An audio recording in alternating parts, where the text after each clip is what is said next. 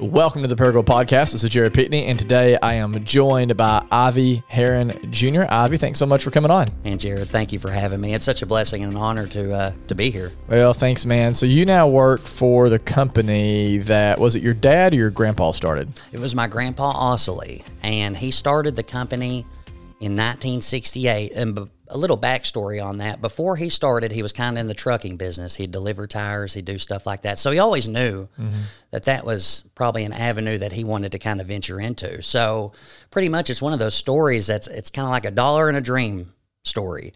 He had what he started off with in 1968. He just started with used tires, just a single shop with a concrete slab. Wow. Yeah. Used tires. Used tires, $6 a pop back then. $6. I mean, yeah, we're not too far from that now, right? Yeah. Yeah. So your grandpa starts that in the 60s. Your dad moved right into it when? Well, I'll tell you this. When he started in 68, he had a gentleman that's still with us. He's retired now, but he'll still come up and check on, the operations once or twice a week. His name was Jack Pillow. His name is Jack Pillow, and he still comes up there, checks on us once or twice a week. He started with Ostley part-time in 72, I believe. So he worked there longer than my dad actually had worked there at the time. And so he's been with us for 48 years. 48 years, that's a long time to be anywhere. Absolutely. And we're thankful for him, man. He's such a light. He shows us, even though it's the older generation, the newer generation, how it's mixing, you're learning how to evolve and do all these things. He teaches us the old ways of, how the tire company was run, because he was telling me 2 days ago when I was kind of diving deeper into this, Jared, he said, back in the day, you'd fix a flat for $1 a piece, $1.25 to mount, and $1.50 wow. to balance. And they didn't even come out into computer balancing until about 1978. So it was a whole different ballpark then. Wow. Yeah, I'd say so. You guys have been around a long time, man. Been kind of a staple in the community, and I know you win awards and you get voted like whatever favorite, I don't know, automotive place or, a maintenance shop and so in this region. And so you guys are fantastic. And I think a lot of people who listen to this are automatically going to know that name Herron just because y'all have been around for so long. I'm curious, and one of the reasons we wanted to reach out to you and have you come on is to share a little bit about your story. And you've had your own struggle and your own fight with addiction, which a lot of people listening to this either have or they know someone who has. And so anytime we get to bring someone on to share their story, I think it's always an encouragement to other people to hear kind of the good, the bad, and the ugly, and know like there is some sort of a way out. And obviously I know that we have a mutual friend and the late Steve Garmouth who came on, and so many people have been impacted by his story. And really, man, like I've got a chance to hear a little bit of your kind of testimony of kind of like where you've been and kind of where you are now, but not a lot. And so I'm just curious, pick me up with kind of where you were, like kind of at what point in your life did you begin to transition into this life of addiction? Was that like in your early teenage years? Was that after school? Well, Jared, when I grew up, in a Christian home, had all the Christian values, God-fearing mom and dad that taught me the right things. And I was great. So I went to Crowley's Ridge Academy for 10 years of my life. And you notice I actually had switched to Greene County Tech school in my 10th grade year. And the initial switch in that was I was going with a friend. He was my only friend at the time. I had a couple friends from CRA as well, but he was my best friend.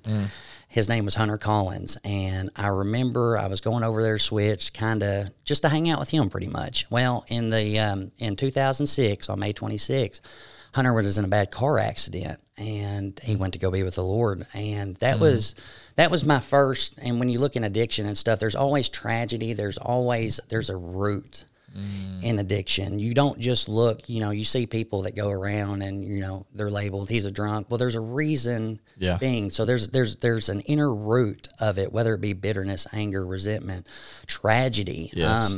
All of these things factor into it. So that before drugs and alcohol, that was the first tragedy besides my grandmother passing in 2003. That was the first real tragedy that I'd experienced.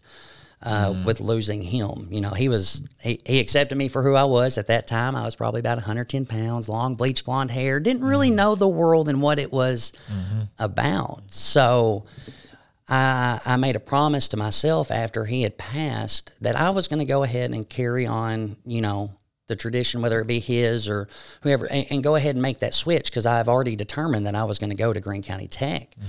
And in that switch, I realized, and Greene County Tech is an amazing school, amazing. You know, I just listened to your podcast with Scott Garrish. I love Scott. He had an impact on my life tremendously. And I remember in that switch, I was really confused, Jared, going from completely sheltered to, oh, this is real life. This is, you know, so when I came, you know, I guess I was different, you know, not knowing the things that what people would consider weaknesses in nowadays times, which is absolutely twisted according to what God's will has. And it's crazy when you look at it. And so I came there in my 10th grade year, and I graduated in 2009. And when coming there, I noticed a few things. I noticed that I wasn't big enough. I wasn't strong enough. Yeah. I wasn't dressed appropriately. My hair wasn't right. Everything was wrong. Yep. And that's kind of how the world sometimes portrays things, is if you're not doing it this way, it's wrong. Yeah. And well, it's all about appearance, right? It's all about that. You know, it's the iceberg analogy, or I guess metaphor of, like, you know, you see the 10%, and the 10% is what we often are like, that's the most important because that's what everybody sees. But then there's just like so much more to a person than that. And really it's the stuff under the surface that's most important. Right. But we're all about that 10% or whatever up there at the top. It's kind of like what we were talking about earlier before we started this. You know, you get a fake idea on social media. You know, you scroll through Facebook and everything looks great, but at the same time, there's people struggling here too. Yeah. And in that, you know, I found different coping mechanisms of why people said the things they did about me just coming to Tech, and that's just and coming to a different school, and that was just it was very different for me. And at this time, you know, I didn't even really know what drugs or alcohol was. Yeah. But I knew that something had to change. I knew that I had to make an appearance to be different from a worldly standards, if that makes any sense. Did the drugs and alcohol, was it more of a way to fit in the beginning? Or well, you know, I didn't take my first drink of alcohol till I was 17 years old. Now, I did dive deep into anabolic steroids at the age of 17 as well. So I remember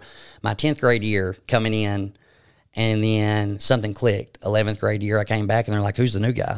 Like, that's Ivy. Well, he's gained about 40 pounds. Yeah, and that feels good, right? As opposed to getting like, hey, you know, squirt or whatever, right? Yeah, yeah. And at the time, you know, I didn't think anything of it. I just thought, well, this is normal. This is how I'm going to keep my appearance up so nobody messes with me, bullies me, whatever. I'm going to make sure that I'm not that guy anymore. And from a worldly image, I succeeded. And that's so twisted in what we consider, you know, what God's will is compared to a worldly standard. So in a worldly standard, I was doing great. Ain't nobody messing with me anymore. I was doing all these things, making my appearance big, lifting the most weights. Were you feeling good, like emotionally and mentally at that point, or was it one of those things where you looked good on the outside, but still there was a struggle on the inside? Well, I got to say, at that time in my life, before everything else hit, at that time I didn't see it as a problem. I didn't see anything. I thought it was just normal. You're just kind of cruising along. Yeah.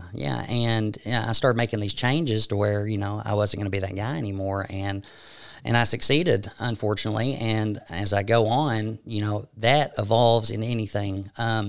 People act like, you know, there's some times where, you know, there's some people that can do it. They can have a glass of wine. I'm not one of those guys that they can. But it evolved for me. It evolved to the small little things like partying and going out on the weekends and drinking on the weekends and going back to school. It was normal.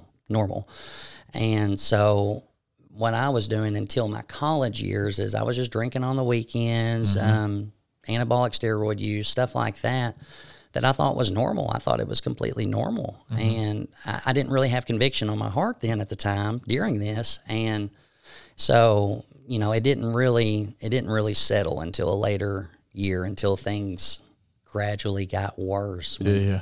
So you're having to start living a double life then in high school, right? At that point, I'm sure like parents don't know about the steroids, they don't know about the drinking and all that, right? So you're trying to maintain one image there, another somewhere else. And so one thing we were talking with, we had Brooke Smith on here and her dad, Roland, just not, I guess it's a few episodes back, but he was talking about how addiction and lying go hand in hand, because you have to kind of live a lie, right? 100%. You have to begin to learn to lie to cover your tracks, which Absolutely. Creates more lies, more deceit, more all of that. So you start kind of living the double life. You're trying to, do what it takes to fit in. You're partying. You're taking the steroids, getting bigger. Eventually you graduate high school. When did kind of the crap hit the fan? Well, as soon as I went to college, I noticed myself starting on a path, and still for some reason in my head it was still normal. It's okay, everybody gets in trouble once or twice, everybody does this. So nobody's perfect. I went to college, joined a fraternity, and it's not the fraternity's fault by any means. It was what I was doing. I was the problem. I just didn't want to look in the mirror. And it was kind of like when we were talking about the steroids and the stuff like that, that really, I was covering up a weak mind with a physical appearance. What do you mean by that? Well, the bigger I got, the more I felt strong, looked strong, maybe that nobody would notice how weak-minded I really was to people's opinions of me, to the way that the world viewed me. And that's what it comes down to. You look at people pleasing and you start doing these things. And I can say that there's a lot of people out there that struggle with people pleasing. 100%. And we'd be lying to ourselves to say that some days we don't. For sure. And once we actually find the healing in that we're not called to please man or prove ourselves to ourselves or to man, that we're just here to live a better life, that's when healing can begin. So I began to cover up that weak-minded with, because I was an emotional wreck. Yeah, so on the outside you look like, man, I'm tough, nobody could hurt me, but on the inside it's like you were a hurt person. I mean, yes. You didn't want to fail anybody, you didn't want to let anybody down, like their opinions of you mattered tremendously, and I'm guessing if you didn't live up to whatever standard someone else had of you, it was like crushing. It was devastating, because at the time too, and I just got over this a couple of years too, Jared, the thought of people pleasing and the thought of not living up to a certain name, for example, my father's name, that can be detrimental. And Steve Garmuth gave me the most sound advice to give anybody. So my wife got me an encouragement jar, and she had different people write in it. And so for days that you're down, which everybody gets, it's normal, for sure, pull out a little bit of encouragement. Well, I pulled out the other day Steve Garmuth, and it really, really spoke to me. He said, don't live a life in someone else's shadows. Create your own. And it hit. I was trying not necessarily to be just like my dad, but to be like my dad, if that makes any sense. Well, he has a good reputation in town, right? 100%. And he was loving, he was compassionate, he cared about his people. And I got to a point, I guess, where I cared too much, if that makes sense. I cared what everybody thought of me. So that was the start. How did you become aware of that? That's what you were doing? Because I do think that we all long for the approval of a father, and we all want to make our parents proud. And even if you don't realize that, at what point did you realize I'm trying to live up to, I'm trying to be my dad? And Jared, to be honest with you, I haven't. With that question right there, to be completely honest, it's one of those things that I just figured out. I just figured out probably about 6 months ago to realize, when Steve Garmuth wrote me that note before he passed away, I said, I'm doing all these things for the approval of man, for the approval of everybody, not just for myself, but I'm not even doing these things for God. I'm doing these things because I wanted the satisfaction of, that comeback or this or that, and to have that good reputable name that my dad did. But I got to realize too, I had to realize a few things, that we all have stories, and our stories can either help, heal, or hurt. And I find that there's a lot of strength in being vulnerable, being able to share these kind of things, man, because, for so long I tried to live a double standard life, like you said, and it was detrimental for a long time. But I praise God today that's not who I am anymore. So yeah. So you're in college, you join the fraternity. Just how bad did things get? I know that you struggle with addiction for sure, but what did that look like for you? So it's a little bit different for everyone. Like, catch me up with your story from there. Well, I'll tell you this. Waking up to a phone call at 6 o'clock in the morning from your mother screaming her lungs out saying, "What are you doing on the news?" That's what it looked like. But to me, it was almost still normal because it was just drinking, a public intox, all this, but it had carried all the way from over here. So that right there should have been my first call. But I said, public intox, you said? Yeah. And so from that, it just kept evolving. I was like, well, what am I going to do now? So I guess I'm just going to keep doing the same thing because that's all I know. And at that point, was it able to help you cope with the pain or the shame? Was that kind of like, because obviously it's a shameful thing to be publicly humiliated like that, and then you had shame even back in your high school days of like, hey, you're too small or you're too whatever. You care what people think of you. Like, did alcohol or whatever else you're using, did it become a form of just like you said, coping with that pain? Absolutely. So, I didn't really dive deep into harder drugs such as cocaine or meth until after 2014. That's when that really started to spiral, but it's those little things that get us. It's the little compromises. So when you come out of recovery or you come out of rehabilitation and you found all these things, you realize that it's the little things that will make the difference in your life, that it's either going to go this way or that way. So can you look back at that and see some of the little things that led you into the harder stuff? Oh, 100%. Yeah. Being on the media for bad things while while my dad was being on there for good, positive things. I remember shame. I remember guilt. I remember depression like it was yesterday, Jared. And I remember diving deep into that. And I thought, how in the world am I going to beat this? Well, I looked at my dad as a savior on this. So but at the same time, I didn't want to do anything to fix the problem. I just wanted to continue to not think about it.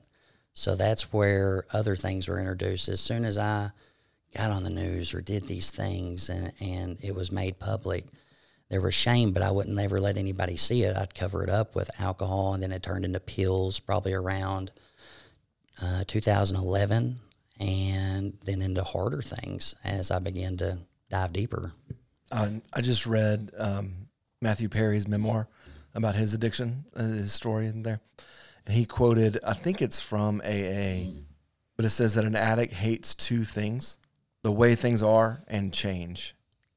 Right? Yes, 100%. Yeah. Change is scary almost for people that's all they know, and at the time I didn't want to consider myself an addict or all these things, but there was a root to these things, and mine was anger, resentment, bitterness. All these things were complicating my life to where I couldn't get rid of that root. So these other roots, it started uplifting in my life. It started taking a better hold of me, just because, the drugs and the alcohol is the easy thing to quit. It's getting rid of the anger. Yeah. That's the tough one. Well, the drugs and the alcohol are a symptom, right? 100%. Like it's not the root. Right. What you're talking about is, it's easy to kind of go mow the yard, but then it's going to keep coming. That grass, that weed's going to keep popping back up unless you get to the root. And it's like, it doesn't matter how much behavior modification you do. And, that's part of like, I even wonder with some of our rehabs and different things. It's, like, how do we get to the root of these issues? And sometimes it's not easy. No. Sometimes it takes a long time to figure out like, what is even the root? And then like, how do you pull it up? Where was the turning point for you? Like, when did you know, man, I'm in deep and I've got to get some help? Man, I had quite a few of those different moments, but I chose to ignore them. 2014 was a big traumatic event in my life that really, that's when the methamphetamine, the cocaine, all of that became into play, because I thought that only the people that understood that pain of whether it be tragedy or hurt or resentment, all of those people, I thought they were the only ones that would understand me. And when I started using and doing that, it was over with. It continued to uproot, and things became worse. But they have to in order to get better first. So I just kept going and going, and then finally, it was I did really well for 3 years. I did really well from a worldly standard, still had prescriptions and stuff, and I'm not against medicine by any means. For some people, I just know I can't. But I know after that 3 years of doing what you would consider okay. You're at least functioning. Covering it up well, not using hard drugs, just prescription medication, stuff like that, that on the night or the day that my dad was diagnosed with cancer, it was all over again. And I remember to the day. On the day? I mean, it was 3 weeks to the day that he was diagnosed with cancer that I full-blown relapsed. Wow. Yeah. When your dad got his diagnosis, was it pretty dark? Like, were they pretty much saying at that point, like, he's not going to make it, or at that point y'all not know? Yeah, no, he went in for gallbladder surgery, and as soon as they got out, they said, okay, everything was removed, but we got to tell you some news. He said he's got stage 4 liver, esophagus, and lung cancer. That was the first time y'all even had a hint that he could have cancer? Had no idea. Good grief. No idea, Jared. So I remember in that room sitting there thinking to myself, this can't be right. 2 to 3 months to live is what they gave him. 2 to 3 months. Jeez. And you think. And you're how old at that point? When I am. When that happened, how old were you? 28 years old. 28, okay. 28. So immediately, everything that was deep-rooted came back in my life. And it wasn't just the addiction. It was the anger, the resentment, the bitterness, all these things that I'm about to lose my best friend. I wouldn't accept it. I thought that with Ivy Senior's mentality, he was going to fight whatever. He was going to beat it. Strong man. A strong man, strong mind. Everything in him spoke the definition of not just compassion and love, but strong-willed. Yeah. And fighter. 100%. And I knew my dad could beat this, even if the doctor said no. And it's pretty powerful to look back at that, Jared, and see that even though I go back and I look at some of the record books at the tire shop, and I see notes that he had left, that he knew that he had a limited time on this earth, but he wouldn't ever let me show that. He wouldn't ever tell me about that. What do you mean, like the notes? Like, was he journaling, or is he just like leaving? Well, leaving notes for whoever was going to, I guess, be taking his place. Okay. And that was, I just found these not too long ago. Really? Jeez. That was a revelation itself, too, to see. That he knew. He knew, but the point of him knowing was that he wanted to show his son one more time what it means to fight. But fight correctly. Fight. It doesn't matter what you're labeled, the things you went through in your past, son. This is how you fight. You keep going. Even when people say this about you, or you're labeled this, you can keep fighting. You never give up. And that encouraged some strength in my life to know that even though he wasn't going to tell me and he knew his time was limited, that developed something in me that I am so grateful for, that you keep fighting through the mistakes, through the failures. You don't have to be your past anymore. You don't have to be what the failures of your life and the things can actually be a stepping stone to your future if you allow it. That is what my dad showed me through his sickness. And that's powerful. Oh, dude, it's crazy how... I'm guessing if you could do it all over again, like, you would never be like, I'm really glad that my dad got terminal cancer. Like, you wouldn't want that, but it's crazy how a lot of times suffering and pain and tragedy really can teach us some, like, invaluable lessons Yes. that we have to learn in order for us to thrive and become the men, the women that we want to be. And that sounds like what I hear you saying happened with your dad's cancer and then ultimately his death. I'm curious... at the time, that's not a lesson that you learned then, right? In the moment, you said the anger's back, the bitterness is back, the hurt is back. Times tenfold. So there's a lot there, right? Because you're already kind of like battling all that stuff. So now here you are. Was it just at like 3 weeks later, like, just kind of like a screw it mentality? I'm over it. Forget it. I'm over it. 100%. And Didn't care anymore at that point. didn't care. I thought that my dad was so strong that he could do this regardless of what I was doing, regardless of how I was going off. it didn't matter. I knew my dad as a strong, hardworking man that cared and loved everybody, that not just came in through those shop doors, but that anybody he had interaction with, people saw something different in him, and that was the compassion and love. I knew that he could beat it at the time. That's what my mind was telling me, even though all odds said no. I knew he could, so I was like, man, this is it. You know? So you could tell pretty quickly, like. Well, I remember sitting at a church service, and I remember seeing them the night before. I spent the night over at their house, at my mom and dad's house. And I remember the next day at church, I saw a drastic transformation in his appearance through the chemo and everything, that he was fighting.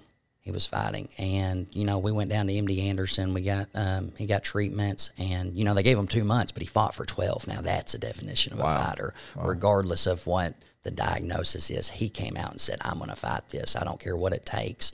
I'm going to do this. And that was such, later on down the road, not at the time, but, you know, me looking in perspective now, that was such a powerful thing that he was doing that. And it's almost like Jesus' love for us, you know, that he would give his one and only son. Well, my dad was trying to save his one and only son from a worldly standpoint. Sure. And it was powerful. But I remember sitting there at the Rock, and I knew it had gotten worse. He was having trouble walking. He was, you know, he was just different. He was losing weight. He was a 270-pound man that had dropped down to, you know, 192 pounds by the end of it. But he had lost such a drastic amount of weight. It was just like overnight, I knew. And he went down to the altar to pray. And I remember crying out with him, like, this is my best friend, God. This man means everything to me. Please save him. But when I prayed that prayer, I didn't think that he was going to save him like he did today. And there's actually beauty in the pain when you look at it. When you realize that your pain's for a purpose, it becomes so much more powerful. And when you start using that purpose to, you know, just like his story, that he was fighting one more time just for me, to know that I could get out of that pit, because he knew what was going on. And there's so much power in that. You don't have to be in that. You can use every negative thing and every traumatic event in your life for something good. You just have to, you know, the difference, I read this the other day, the difference between eyesight and mindsight. Eyesight is what you're seeing, and then mindsight's what you're interpreting. Now, looking back at it, my mindsight might have been a little bit different now, but the way it's changed now, I interpret that so much different, that he was doing that fight for me. So, do you have any advice that you would give to someone who is maybe watching a loved one die, or it's going to happen, right? I mean, like, none of us are going to get out of here alive, right? Like, we're going to, what is it? Obviously you've watched your best friend and father died in front of your eyes. Like, I know that you weren't exactly all fully sober then, but like, looking back at it, is there any encouragement or advice you would give to somebody else? Because most of us, it's just not the normal part of our lives, right? And so death is a scary thing, especially when you see someone really strong like that death is kind of taken away from you. Have you thought about that at all? Like, looking back, like anything whether it's something you wish you would have done different, or something like would just even want to encourage somebody else with, like, hey, whenever this situation, not if, when it actually comes to your family or your friendship, like, cherish the time. Make the time, cherish the time. Look at the good, not the bad. I know all these things are coming at you at once, but you got to realize there's going to be, it's hard to believe at the time, but we all do have a day. And until that day, just cherish the time you have with them. There's good memories, there's bad. Hold on to the good. They'll keep you sustained that much longer throughout. You know, death is inevitable. None of us are getting, like you said, none of us are getting out of here alive. Cherish the time that you have with them. Be thankful. Get all you can from them, because they know they've seen different walks of life that maybe we don't even know about. Are there questions you think about now that you wish you could ask your dad? Oh man, every single day. You know, now going hand in hand with going down there and helping run the business. You know, we got a great team down there. We got Jack that's still been there, John Mosslander. He's been there 36 years. He just celebrated his 36th Heron Tire anniversary down there. Michael Ray, our general manager. Man, there's so many questions that, in us running that together, that I could go back and ask them, and, you know, and just not even just business aspect, but just the regular walk in life. How did you overcome this struggle? You know, because back in the day, my struggle, how I overcome with it, I didn't. I just coped with it. I just dealt with it and realized now that wasn't the way to do it. But now seeing, yeah, there's a lot of questions, Jared. There's a lot, and it's almost unfathomable how many I have. And you didn't even know you had them probably until it's like he's gone. No, 100%. And but now that he's gone, there's just there is a lot of questions. I wish that I would have asked them, but at the same time, I can't hold that. That's just not who I am anymore. So that gives me comfort in knowing that the questions that I had for him, they'll be answered one day. And I'm a hard learner. I have to learn everything the hard way. So that's okay. That's okay, because anything that I've learned in my life is not going to be the easy way. And I'm sure my dad, being the hard, stern-headed person he was too, that's how he learned too. Sure. So we get to grow together, and there's power in that too. And, you know, it's better together. As, you know, I go down to Salvation Ministries in Jonesboro, we're better together, and knowing that we can work through these problems together and figure them out. Because when you get out of your uncomfortable zone, that's when the growth happens. So for sure. So catching back up, you know, it's 3 weeks after your dad was diagnosed with cancer. You can tell he's dying. You fall back into addiction.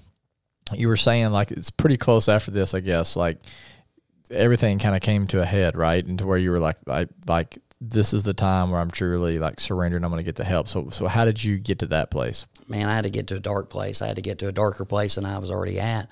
It was 7 months almost to the day that after he had passed, and I finally realized, you know, I was looking around at my environment, the people, and realized this isn't me. This hasn't been me for the last 10 to 12 years, yet I keep putting myself in these situations. I called my mom at 4 o'clock in the morning, and you can ask her, that was the greatest phone call she ever did, because I haven't ever looked back since. Wow.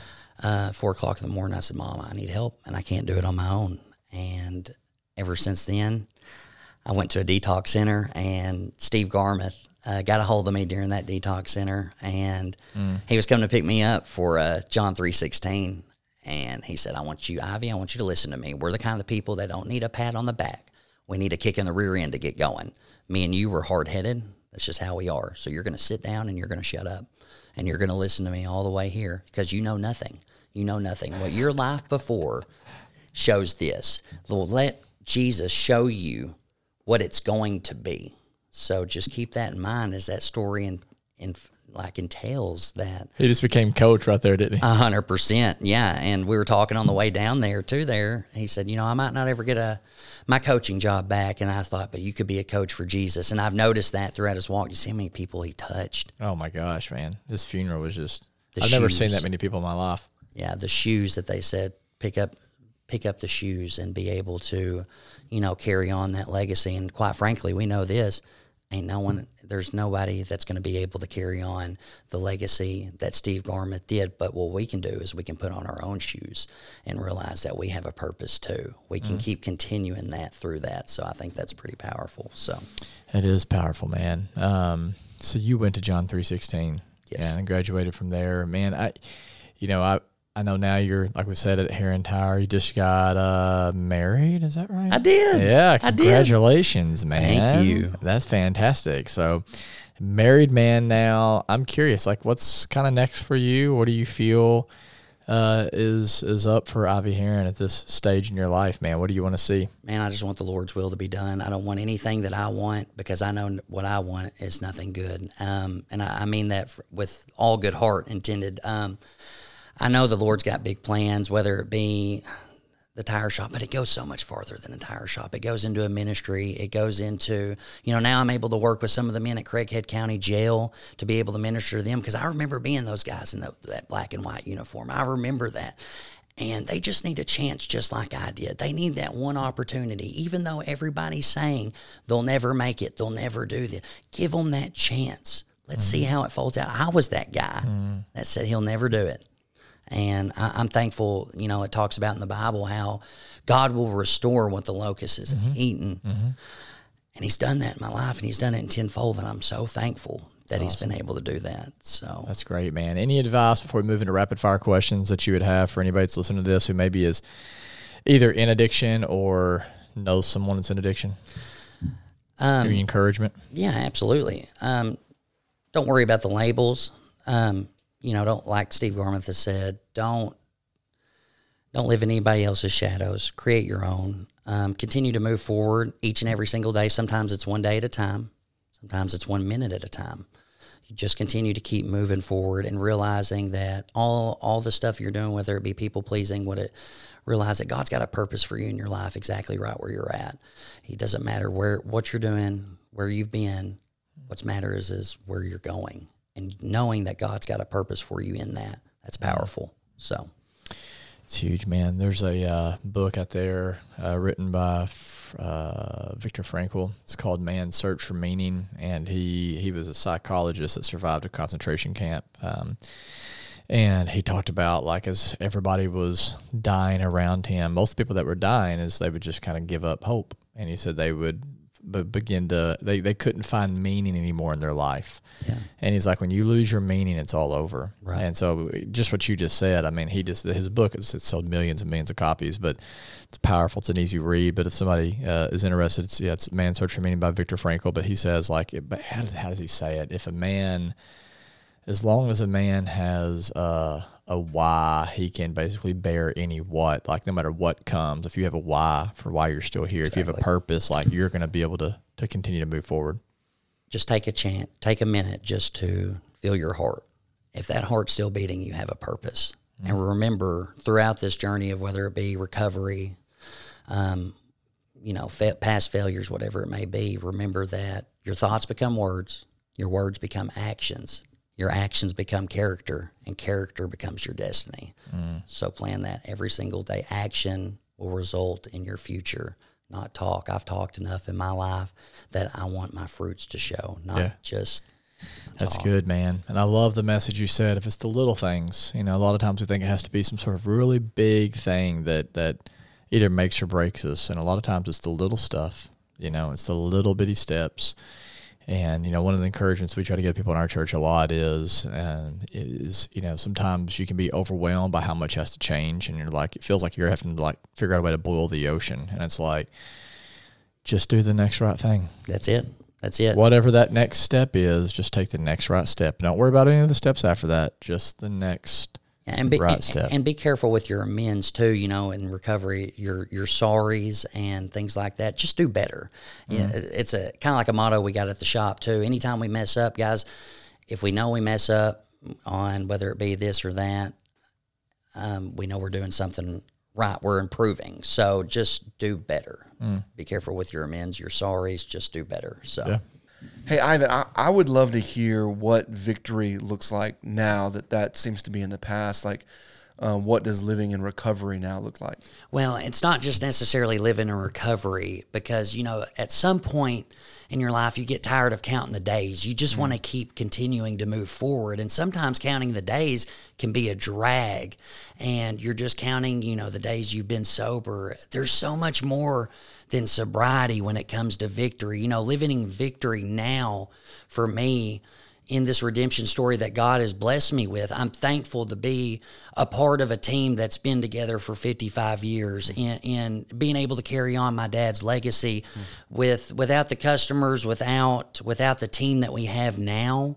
None of it would be possible, and none of it would be possible without God. So there's a bigger side of this story than what you see in just past addiction and drug abuse and stuff. There's victory and there's redemption and there's a comeback for everybody that wants it. So now I'm able and I'm blessed to be a part of something like my dad's legacy. I'm blessed to be able to be a part of a jail ministry to help young men get their lives together and just get started, even if it's in that jail cell, whether it be here or there, whatever. There's victory. But the thing about victory is, though, you have to choose it.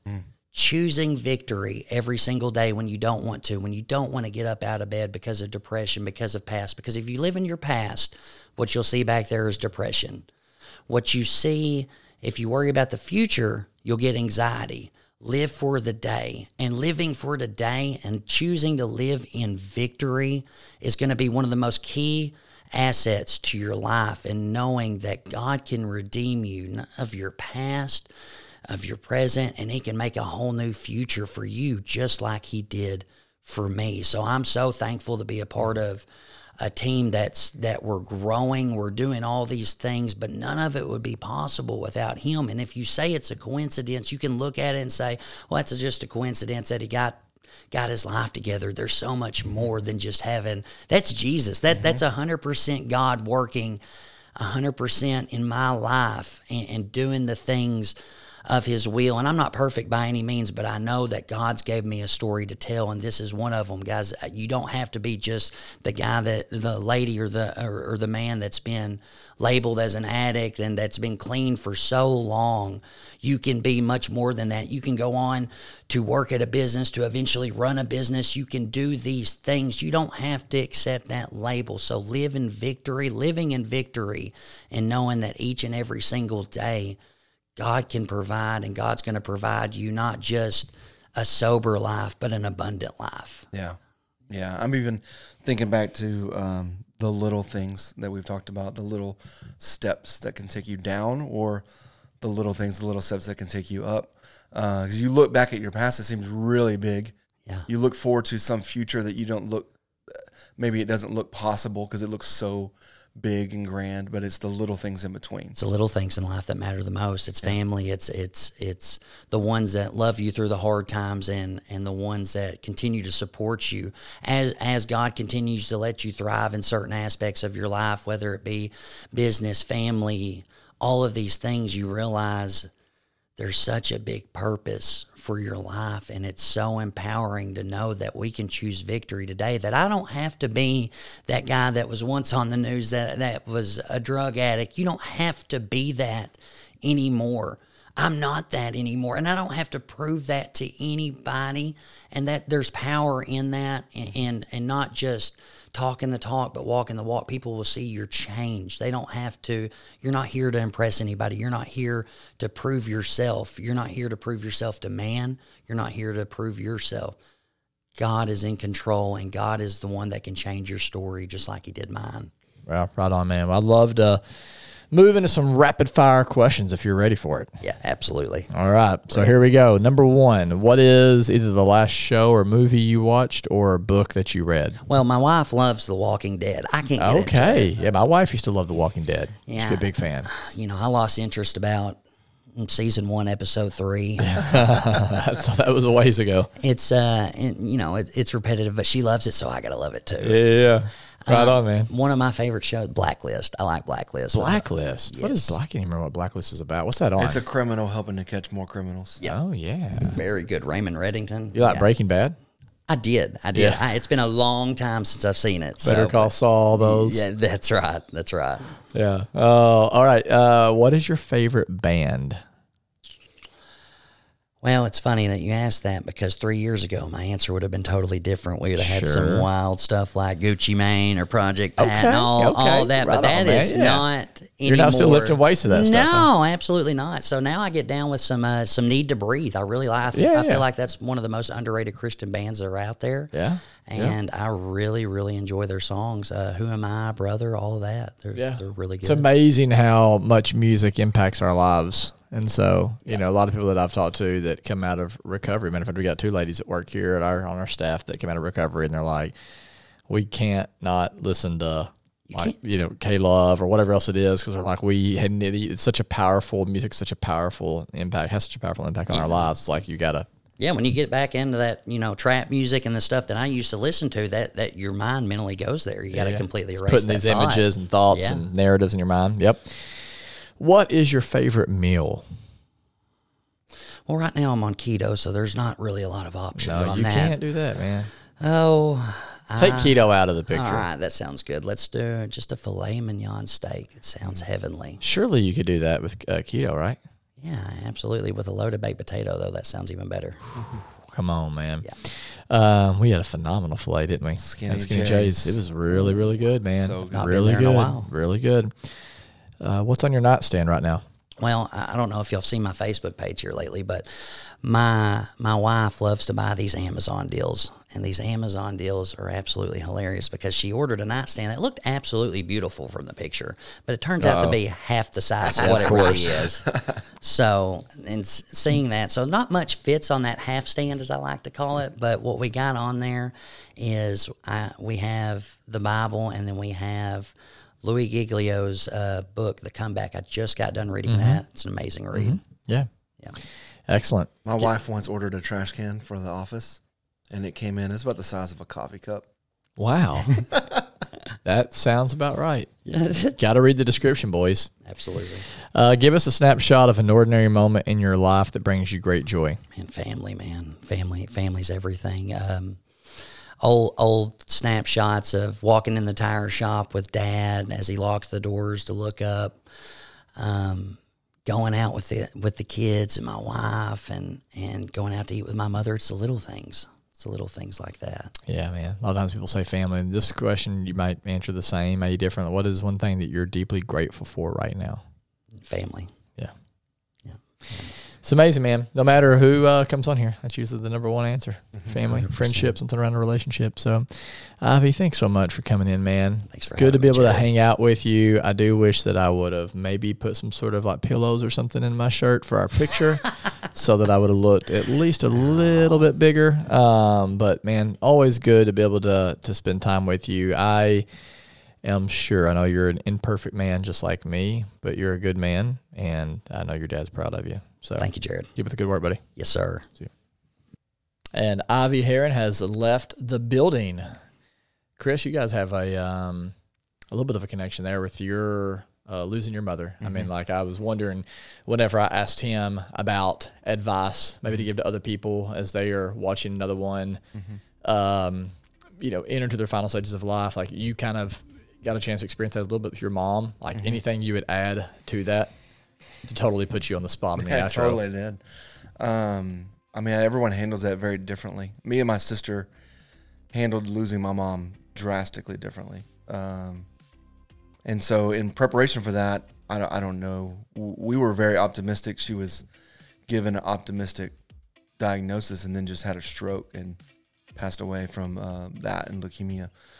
So for me, it was more about whether or not, because I have this personality that's very middle of the road, kind of content in all circumstances, but can look like I am uncaring, cold, something like that. And literally right before my mom got sick, there was a boss of mine who told me, it's like, you either are very low anxious or you just don't care about things, and something's going to happen in your life that's going to make you have to show you care. And it was right after that my mom got sick and then passed away. And so that was a moment where for me, I had to really dig in and say, like, do I really believe the Bible? Do I really believe this gospel stuff? And lean into what I truly, truly believe in. So, I mean, that we could talk for another 40 minutes on all that stuff. So, advice in there, I don't know other than just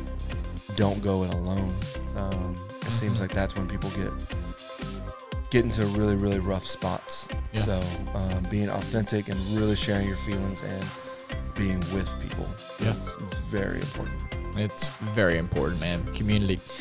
It matters significantly. And so, hey, Ivy, thanks so much for coming on. To those of you who are still listening, as always, thanks for tuning in. If you haven't done so, please check us out on different social media platforms, Instagram and Facebook. If you've not done so, we'd also love for you to go to iTunes and give us a 5-star rating. That just helps people to find us more quickly and learn about the really incredible people living here in our community. So as always, thanks for listening. Until next time.